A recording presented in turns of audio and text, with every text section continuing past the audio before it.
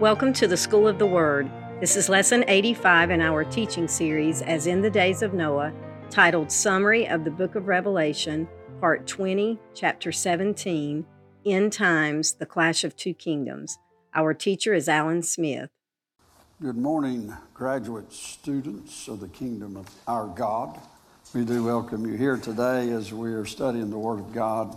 It's really an honor to be here, and it's an honor to stand before you, talking about a perfect God, a perfect gospel with an imperfect and very flawed vessel. But it just so happens that's the way God does things, isn't it? Amen. So I'm assuming everyone understands that as we move forward. We're speaking about as in the days of Noah, so shall the coming of the Son of Man be. That's the reason I think that we're graduate students here in the Word of God today. I think that the second coming of Christ is imminent. It's right upon us.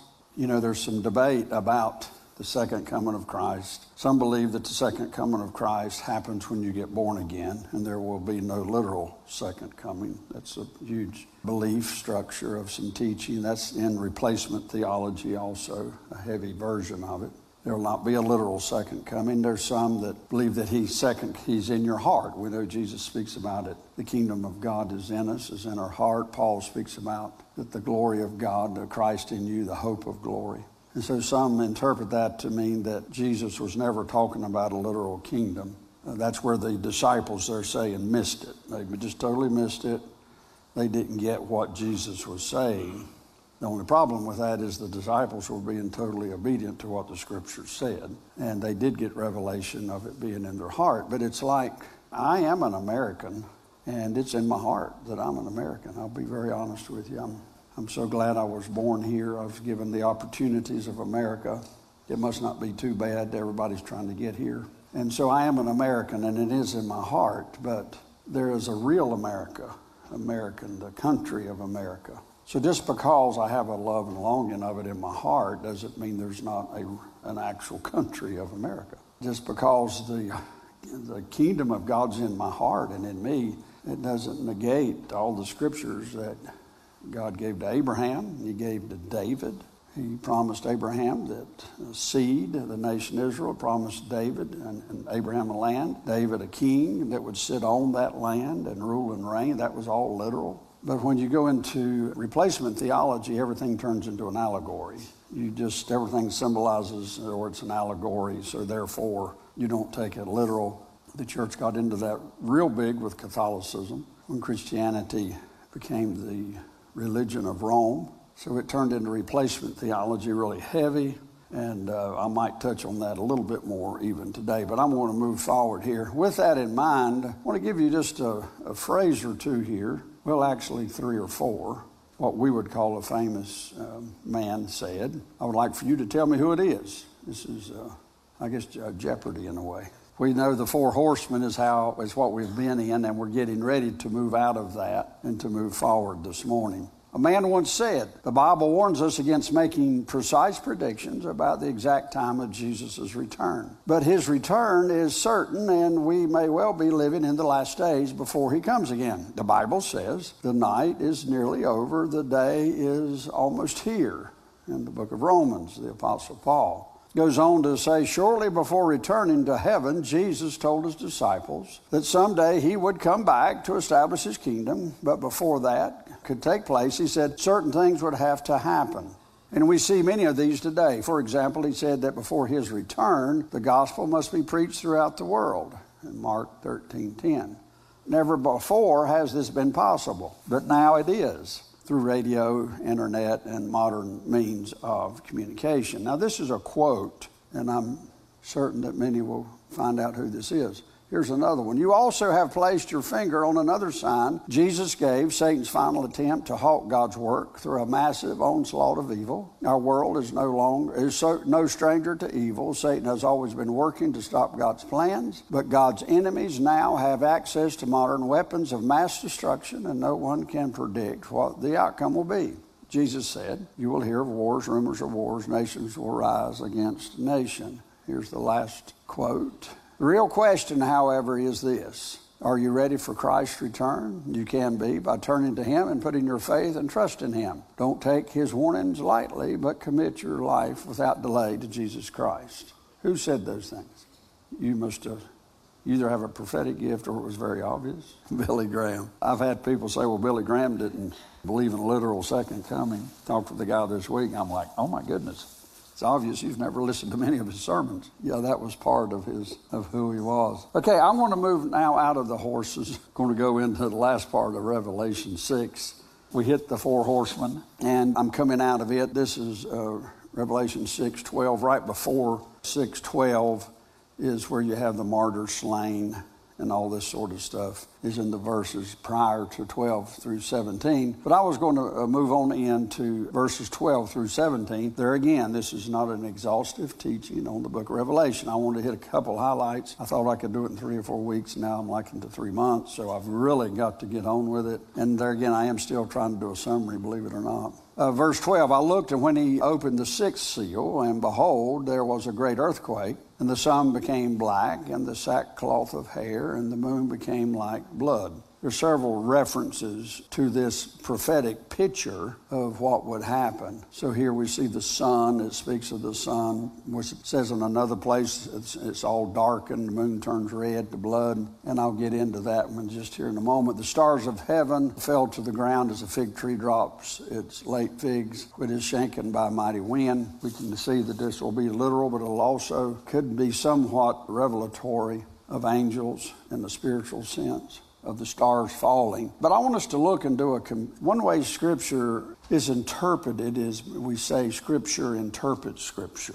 So I have the other scripture here which interprets what you're reading there. It's in Acts 2:16. But this is that which is spoken by the prophet Joel, and it shall come to pass in the last day, saith God, I will pour out my spirit upon all flesh. Your sons and daughters shall prophesy, your young men see visions, your old men dream dreams. It's on my servants, my handmaidens, I will pour out in those days of my spirit, and they shall prophesy. I will show wonders in heaven and above, and signs in the earth beneath, blood and fire, vapor, smoke. The sun shall be turned to darkness, the moon into blood before the great and notable awesome day of the Lord. So this was in Acts 2, and now we're viewing it as an end time scripture.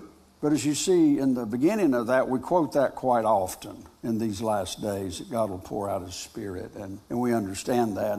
But as you get halfway through it, my servants, handmaidens, I'll pour out my Spirit in the days, and they shall prophesy. Well, we do through verse 18 all the time. We quote it. But if you'll notice, very seldom is the last of that prophecy quoted. And it's very understandable, because the last part of that prophecy has not happened yet. The first part has. So either unbeknownst to everybody or just by led by the Spirit, the first part's happened, so we talk about it a lot. The last part has not happened, so we don't talk about it so much. But there's what we call a parenthesis. I've taught you on parenthetical scripture, what happens with the Lord all through the scriptures, and especially the book of Revelation. It's what we call parenthetical passages, which means parenthetical just simply means a parenthesis. If you have a line, if you have a sentence and you say, oh, I want to put a parenthesis, you have a thought you're going to stick in there. And then with a parenthesis, the original thought sooner or later picks back up again. That's the reason in Scripture you call it parenthetical, because the first, and that's just like the kingdom of God, the Abrahamic covenant and the Davidic covenant. The church, or the day of grace for the last 2,000 years, is parenthetical unto the prophecies of the Old Testament. This church, the day of grace that we're living in, was called a mystery. It's called a secret by the Apostle Paul. And I've shown you through past months and years that this day of grace is parenthetical unto the prophecies made unto the nation Israel. Satan did not see us coming. We're here, and he didn't know about us. The church, the gospel of the grace of God, was not prophesied. It was a mystery. It was a secret hid in God, Ephesians 3.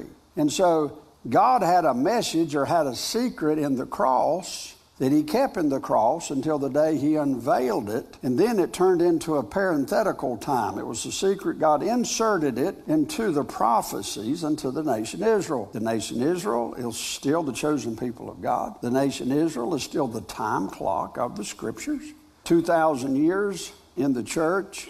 I'll call it Christendom. I don't necessarily, everybody in Christendom is not the church. But in Christendom, it was adopted, that replacement theology, that the church replaced Israel.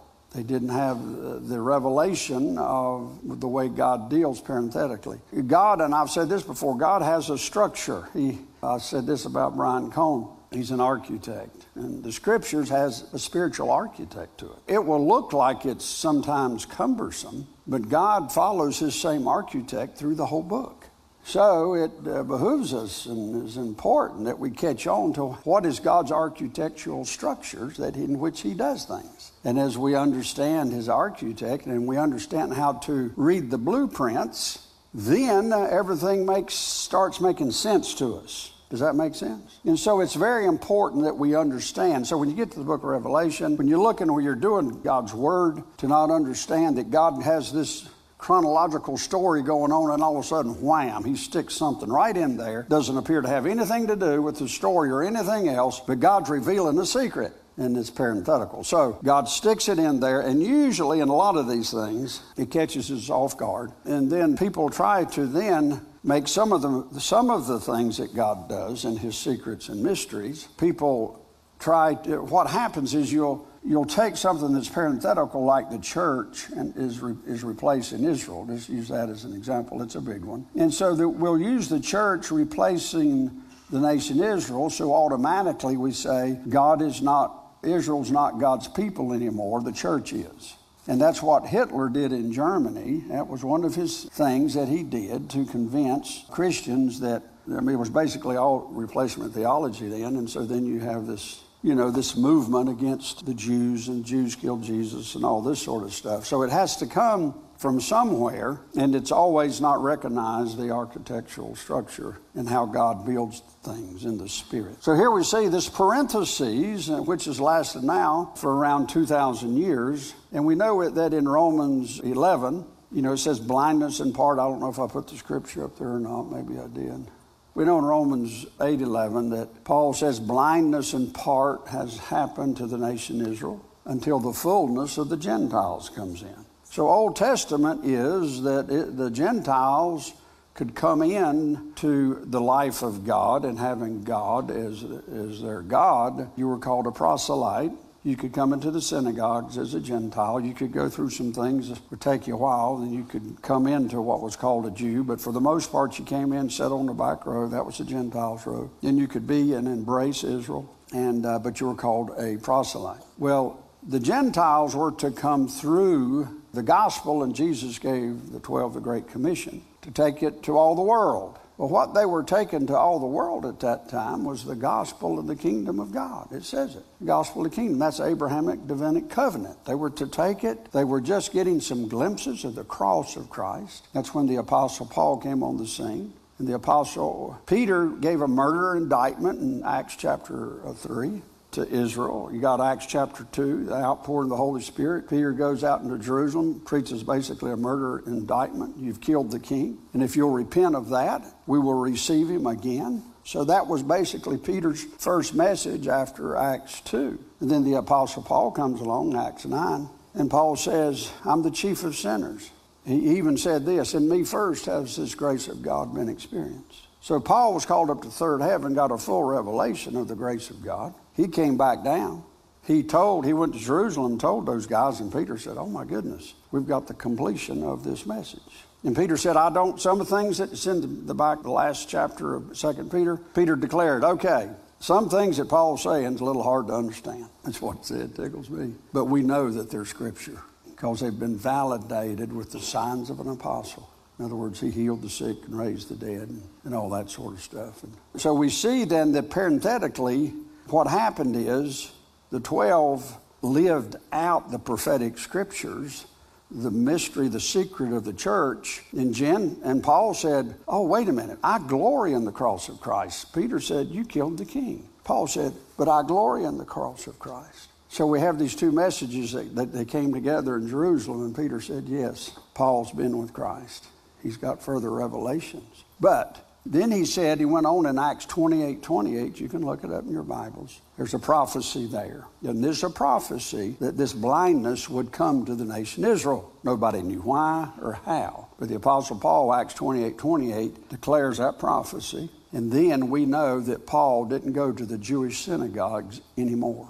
In other words, the book of Acts lasts 32 years. In that time period, Paul wrote 4 or 5 of his epistles. In every one of those epistles, he went to the Jew first and then to the Gentile. He went to the synagogue first and then he went to the Gentiles. Anytime after Acts 28:28, chronologically, Paul didn't go back into a Jewish synagogue because he said, and then he wrote Romans, and he said, blindness in part has happened to the nation of Israel until the fullness of the Gentiles comes in. He said, I glory in this mystery. So God had something parenthetical going on. He had a secret. And we're the secret. The church today is the secret. We're God's hidden punch, if you will, to Satan and to the powers of darkness. We've got this first part of this prophecy's been poured out on us. Been poured out on us. It just so happens we're in the parentheses and the last part hasn't happened yet, but it looks like it's coming upon us real soon. So when the fullness of the Gentiles, using Scripture, when the fullness of the Gentiles has been made full, then the parentheses closes, just like in a sentence that you're writing, and it picks right back up again with the first part of the sentence. Does that make sense? Now that's the way the architect of God's Word works. I can show it to you over, and once you start seeing it, it's just amazing. So anyway, with that in mind, as I'm going on now, I want you to understand this will be leaving the parentheses and what the world will look like. Now, with the parentheses, it has a beginning and an end when you're linearly putting it in a sentence structure, like right here. But what happens, and part of the architect of God's Word, is when God pours in a truth, a previous truth, probably started 25, 30, maybe even 300 years before it's revealed. Just like with the nation Israel, you have, and we can use the Apostle Paul, the nation Israel. The Apostle Paul came later in Acts 9. The outpouring of the Spirit was before. When God poured out His Spirit, Paul was going around killing Christians. It doesn't make sense, does it? But you'll understand when Paul met Jesus on the road to Damascus, you'll understand why Paul said, but I'm the chief of sinners. He said, I'm chief. He said, I'm the number one sinner in Israel. That's what he was saying, if you keep it in the proper context. Paul understood it's kind of like God said, I'm going to look down upon Israel and I'm going to find the biggest sinner I can find. And in him, I'm going to pour out this full grace of revelation.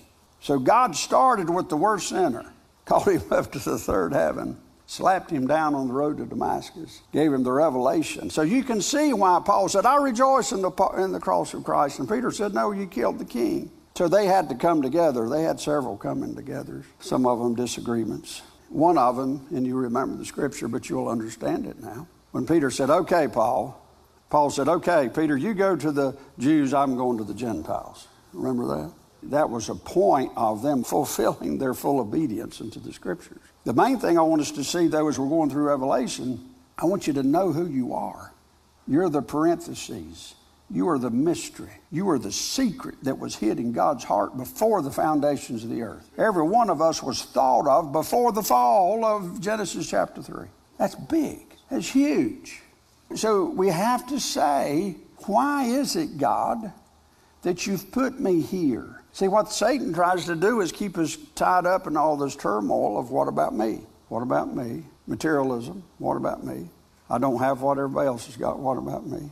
I've been mistreated. What about me? So the enemy, his big onslaught today is selfishness, and I'll get into that in just a moment. All right, let me, that's enough on the parentheses, but I hope you are getting that. So we get into the sixth seal. Now, this is the last part of the prophecy of Joel. That's what I want you to see.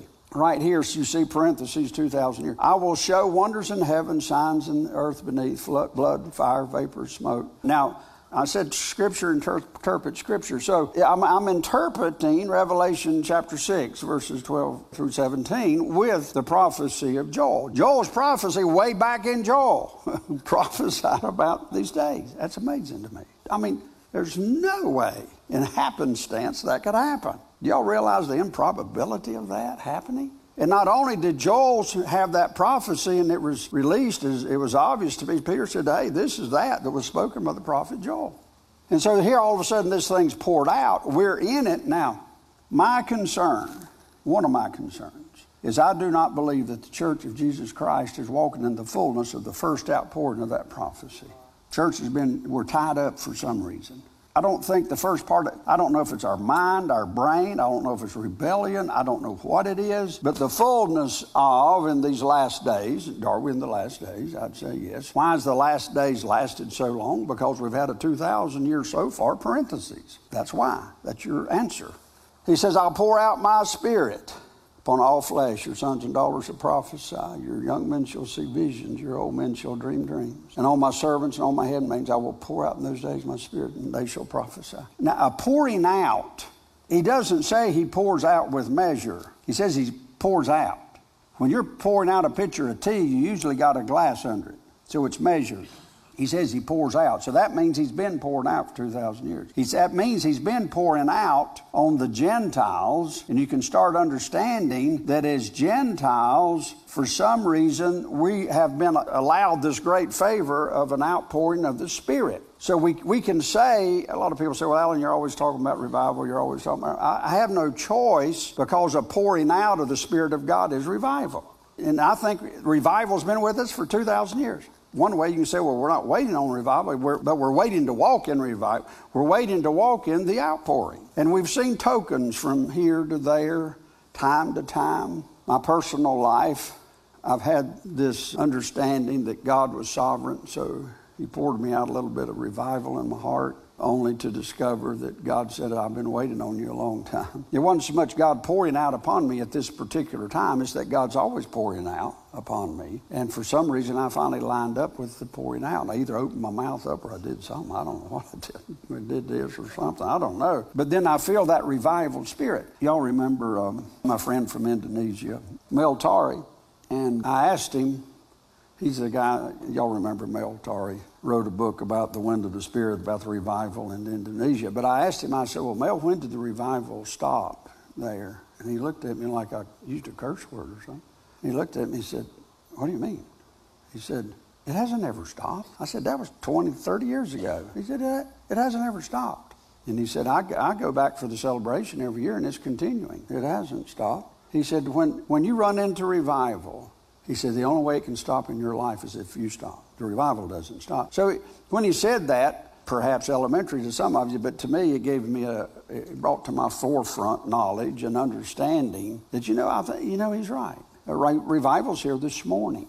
It might be that we can collectively tap into it, perhaps. But for us to say God's withholding it would be reproach against this prophecy of Joel. It would be a reproach against that scripture. Because we know the Word of God says He's pouring it out. He's pouring it out upon us. And so I still submit to you the question. It seems to me that this day, this parenthetical church, bride of Christ, the bride of Christ is in the parentheses, it's parenthetical. See, Israel didn't see themselves as the bride. They saw Jesus as a king. We see Jesus as we're being betrothed by the bridegroom. We're the bride. You see, once you start understanding the parenthetical revelations, a lot of them that Paul got, you start seeing that even though it's the same message, it's almost a little different message, because our relationship unto him appears to be a little different, more of a bride. So I want us to see what's happening as we move forward, and it's important, though, to see the parentheses lest you get confused. Now, going into the next verse here, it's in Matthew 24, there again comparing Scripture with Scripture, and there will be famines, pestilence, earthquakes in various places. Then the sky rescinded as a scroll, it says there, when it is suddenly rolled up, and every mountain and island was moved out of its place, and the kings of the earth, the great men, the rich men, the commanders, the mighty men, every slave, every free man, hid themselves in the caves and in the rocks of the mountains, and said to the mountains and rocks, fall on us, hide us from the face of him who sits on the throne and from the wrath of the Lamb. That's another place that's the same word the Apostle Paul says, that you have not been created unto the day of wrath. One reason I am pre-tribulation rapture type guy is because that's the verbiage that's used, that you weren't appointed unto that day of wrath, same wording that's about the wrath of the Lamb and yada, yada, yada. For the great day of his wrath has come, and who is able to stand? Now, I want to throw in here, I'm not going to do it yet, but I'm going to throw in here. Don't forget there's a fifth horse in the book of Revelation. And the pastor said, hallelujah. There's a fifth horse and I'm trying to get to that horse as quick as I can. And I find that I think, well, I don't need to get you there too quick. The seventh seal, out of which the trumpets come. Now we're going into the trumpets. Y'all know that chart that I had that showed the part of the structure of God is he uses the term seven a lot. When he has sevens in a structural sense, that stands for something, it means something. God gets on what I call a roll of sevens. And the book of Revelation is divided up into sevens. And that is just a whole teaching, which is it'll blow your hat in the creek. Now, the seventh seal, out of which the trumpets come. So we start seeing that we have these seven trumpets that are spoken. And I told you about that the seven trumpets are hid in the last seal. You remember that teaching? And in Revelation 8:6-7, and the seven angels which had the seven trumpets prepared themselves to sound. The first angel sounded, and there followed hail and fire mingled with blood. They were cast upon the earth, and the third part of the trees was burned up, and all the green grass was burned up. Now, what's happening there is, I'm going to give a little understanding to it, spiritual warfare and the clash of two kingdoms. We've got the kingdom of darkness here and the kingdom of light. The kingdom of light versus the kingdom of darkness. And I've had people say, well, Alan, I get tired of hearing you talking about warfare all the time. And I'm just like, you're just in the wrong class, is all I know. Because this is not a class to make you feel good. I am not about positive thinking. Now, I am about thinking negative less. Can you hear me? That's a difference. Sometimes people are just so negative you can't stand to be around. You say, boy, they need some positive thinking classes. The only thing they need to do is quit being so negative, right? But so there's a difference. I'm not trying to hype up Bible students. I'm just here to report unto you what the Word of God says. And that's my call. But you're required to test it too. And that's what lets me off the hook. I can stand up here and say it. Now, it's life against death. Love against hate, creation against destruction. So what do we see happen in the Middle East now? We know that when the nation Israel, 1948 is a big deal. 2,000 years, or 1,900 and some years. In 70 AD, Titus came through, Roman army, Titus, destruction to Israel, scattered the Jews throughout the whole earth. If you read some of Peter's writing, he said, this is written to the scattered children upon the earth. You know that book when it was written. So you had Titus came through, scattered the Jews. And when he came through and scattered the Jews, they had been scattered until 1948. Now that's a long time to be scattered, wouldn't you say? So the early church went into replacement theology. And in their defense, before you could take it literally, Israel had to be in their homeland before the prophecies work. It just doesn't work. You got Abrahamic covenant, Davidic covenant. Israel has to be in their homeland before you can apply the prophecy. 1948, a lot of textbooks had to be thrown away. Some should have been revised, and most of them weren't done with either. So you had most of the church stayed in replacement theology. Then you had another group of people who believed in Joel, the prophecy of Joel, Acts 2. They started studying the scriptures, and they started saying, "Ooh, wow. Israel's now back in their homeland. Mike could start looking at the scriptures literal again." And so then you had different things risen. And what I like about the charismatic movement is the charismatic movement believes in Joel, prophecy of Joel, and believes in the Word of God literally. And I like that. I don't know about you, but so you see what happened you had a movement that's happening in the last 30 years, let's say. Some of it called the charismatic movement. It's been called a lot of different names. And I came into the marriage, I guess you could say, of Word and Spirit. There's a movement now called Word and Spirit. We believe in the Word of God literally. We believe in the Spirit of God that is tangible. And so with this movement, this would be the movement of more of a fullness of revelation of the Spirit. It takes the Word of God, and it takes those that embrace the Spirit, more of the Spirit. Now, a lot of y'all have heard my testimony, but I was in a world that was a lot of Spirit, but it was not good Spirit. It was not good Spirit. But then I was raised in the Word of God type movement. But I had a problem with the Spirit part because it seemed to me that it gets out of bounds too quickly. I saw a lot of things that it didn't appear to me to be of the wrong spirit. And so God did not teach me how to overcome that. God drugged me like my daddy drawing me to the woodshed. He just drugged me back there, gave me a good whipping, and I cried and I repented. And I've yet to understand it all. But I know God moved me from point A to point B. A lot of people think I embrace too much of the Spirit now. But if you've been drugged like I had, if I'm going to be guilty, that's where I'm going to be guilty. So a lot of people say, well, Alan, you allow for too much when people, we've seen manifestations of the Spirit. And, there's a lot of places to be critical when you're talking Holy Ghost or Holy Spirit. And I tend to err now on, I don't think you can overdo the Word of God, and the things of the Spirit of God I'm still learning. And God's had me on a learning curve for about 35 years now, I guess. Gosh, you'd think I'd be further along than I am. But nonetheless, God's been moving me on that learning curve of the Spirit. But we know that we have this type of battle going on. The spectators are a part of the game. That would be us. It is from them that light or darkness gets its courage.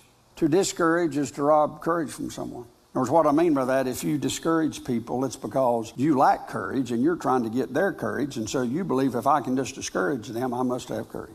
That makes sense? And so that's what I call, that's what happens with accusations, discouragement. When we carry on conversations of accusations, of criticism, and if that's our steady diet, what it is you're spineless, you're weak, and you have no courage, but you're going to the wrong source to try to receive it. That's not how, but this is what's going to happen in these last days, and I got scripture for that. Now, the sign of Revelation 16:12 is the sixth angel poured out his vial upon the great river Euphrates, and the water thereof was dried up, that the way of the kings, the east, might be prepared. And I saw 3 unclean spirits like frogs come out of the mouth of the dragon, and out of the mouth of the beast, and out of the mouth of the false prophet, for they are the spirits and devils working miracles which go forth into the kings of the earth and of the whole world, to gather them to the battle of that great day of God Almighty. So here we see that in the church, what we're to pray for, and our hope is that the discernment of the believers increases. We can judge truth, we can judge error. We're getting into an age and a time, I think, that just because there's a miracle happen, you can't necessarily equate it to God. That's the days that I think that we're getting in. So therefore, in times past, a lot of our marketing has been, come to a miracle revival, right? Come to a great miracle revival, God's going to do miracles. Historically, that's what's happened in the spirit side of the movement of the gospel of Christ. But I think we're leaving that time, not that I'm saying at all God's not going to do miracles, but I'll be very honest with you, the most miracles I ever saw in my life in one service, I was outside of Mexico City. Some of you heard me tell this a little. I was outside of Mexico City. I went there when I had cancer. That church there, somebody gave them, as Maximino Moreno, a guy that works for me, his mother always went to that church. It was outside of a big landfill, a big garbage dump of Mexico City, and right on the other side of the hill of it, there was a gathering of believers every month or 2 months they would gather. And so she went, and you had a place you could put a prayer request down, a little piece of paper or whatever. So when I went with Maximino 30 years ago, I guess, I went to visit his mother and his family, and I said, well, we were in Mexico City getting ready to go down to San Miguel. I said, can we go by that little church, And he said, well, yeah, we can go by there. He said, matter of fact, they're having a service tomorrow. And I said, well, gosh, that's really good. I don't know if y'all remember Steve Thompson. Actually, Steve Thompson went with me on that trip, and he took a laptop, a computer. He was going to document everything. But that's back when they were about the size of a back satchel. You remember that? He liked to throw it away 2 or 3 times. He was so sick that he took it. So anyway, so he said, yeah, it's tomorrow. And so we went there, and we drove out there, and there was these horsemen coming everywhere, and they had a flagstaff in their stirrups and his flags, and they were coming. The first thing I saw was all these horsemen coming. I asked Mac, I said, Max, what's that? And he said, well, Alan, they go through the countryside 3 days before they're going to have a service. That's how everybody knows. And then they go all over, just out from Mexico City. I said, oh my goodness. So as we were driving to this place, had all these buses, people walking, people riding donkeys, people riding horses. It just looked like something you'd see in a old Charlton Heston movie or something. I couldn't believe it. Just all these people were moving towards that mountain. So we got to the hill. I call it like a mountain or just a big hill. So we started walking up that hill. And the closer to the top of the hill you felt the presence of God was just like, oh my goodness, I don't think I'll make it to the top of the hill. It's just you could feel just the presence of God. And you'd see people all over be laying down on their face to the ground and all that, and I'd look at them. And I was like, well, I get that, and I understand what's happening. So I went on up to the top of the hill, and you stood at the top of the hill, and you're looking. There's just a big valley. It looked like a big, huge amphitheater, I guess you could say, but it was acres. And people were all over that hill and that mountain. And down in the valley of that was a concrete slab and had a little awning over the top of it, and they had speakers just stuck up everywhere. I don't know how many people was there. I bet you there's 500,000. I never seen nothing like it in my life. People in wheelchairs, crutches, just everything. Outside of Mexico City at the garbage dump. So we got over the hill, and we were standing there, and I was just like, I don't think I was breathing. I mean, I was just like, this is amazing. And these 2 or 3 guys walked up, had white sweaters on. I guess it was their ushers or something. You'd see them, scattered across the group, and they had these white sweaters. Well, 3 of them came up to me, and they said, "Are you the farmer from the United States?" I said, "Well, I'm a farmer from North Carolina." And he said, "You're the one. You're the one." And I was like, what's he talking about? And so he said, "Follow us." So there was a little pathway down to the front, and it was a long ways. And as we started walking down that pathway, people started taking off their coats and laying them in the pathway. Well, I started stepping over them. And then the guy in the seat said, "No, walk on them." I said, "What?" So as we walked down through there, and I thought, what in the world is this? So we got down there, but I noticed before we went down there, they were selling all these books of Catherine Kuhlman. It was all in Spanish, of all of the charismatic type authors. They had all these books up there at the front before you came over the hill. And I noticed, I couldn't read the Spanish, but I knew who the pictures were. And I thought, well, now it was a Catholic priest. I thought, this is just so odd. Of course, you got to understand, God was totally destroying my whole clock was getting reset. And that's the reason I tell you, God's drugged me through Christianity. And he's so awesome that he'll do that. So we walked down to the front, and so that priest guy, I guess what he was, and he came over to me. He said, "Thank you for coming. I've been waiting on you." And I thought, well, I don't know what I thought. I couldn't hardly breathe. And he said, "And you have the message for us today." I'm like, what? You got to be kidding. And this is what I remember. I remember thinking, I wish I'd have brought some sunglasses. This is the honest truth. I couldn't hardly keep my eyes open. I'd squint. The glory of God was so bright down there, you couldn't hardly see. I wondered why everybody had on sunglasses. I didn't have on sunglasses. But you squinted. You couldn't hardly. It was just incredible. And so they went on and done some stuff. And so then he told me to come up, and I was to speak. So I don't know. I have no idea what I said. I said something. And then after it was over, then he got back up there, and all of that didn't last but 30, 45 minutes. And so then he said, "Now we will call for the Holy Spirit to come." I thought, I can't stand no more. I thought, I can't stand it. And the Holy Spirit just like that. And I saw people get up out of wheelchairs. I've never seen anything since. Now, and I'm standing here telling you, and I'm like, they're not going to believe what I'm saying. So incredible. I've never seen God do anything like that. I bet you there was 200 or 300 wheelchairs left up there. Crutches, what you'd call a crutch, sticks. I'm sure Mary Jo and Dick know what I'm talking about. They just had sticks laying everywhere, or crutches. So, I give you that. I haven't been the same since. As far as the Holy Spirit can do a lot more. We cannot even imagine what the Holy Spirit can do. It wasn't so much about the healings, but it was just his presence was just so tangible. Now, if heaven's a little bit like that, we're not going to be able to make it. We're going to have something glorified because you can't live through it. Now, why in the world did I get on all that? I'm 5 minutes late. Anyway, it has something to do with Revelation. Let's stand. Lord Jesus, we love you. We thank you for this day. Thank you for the power of your Spirit. And Lord, we don't understand. We can have some understanding of your word, and it's like I have no understanding of your Spirit. But I believe as much in your Spirit as I do your word. So Lord, surprise us this morning is our prayer. Let your Spirit come. Be part of our worship. If there's anyone saved, Lord, let them not make it out of the doors without encountering your presence, your Spirit. If anyone's in here that needs healing, that needs gifts of the Spirit, let them not leave here, Lord, without an encounter with your Spirit. Let this day, oh God, be a day that you poured out at New Life. Let us not wait for another, but let us encounter your outpouring of Acts 2. Let us experience the outpouring, the ongoing outpouring of your Spirit. Yes, Lord. Let us agree with your word. Let us encounter your truth. That the truths of this world that invades our minds and that keeps us away from your presence, that keeps us busy, that defiles the mind, that we're trying to find religion. Dear God, religion is just a cloak that man creates to feel like we're close to you. Let all religion fall. Let your presence and in your relationship with your people be tangible in this place is our prayer. And this house in agreement said, amen and amen.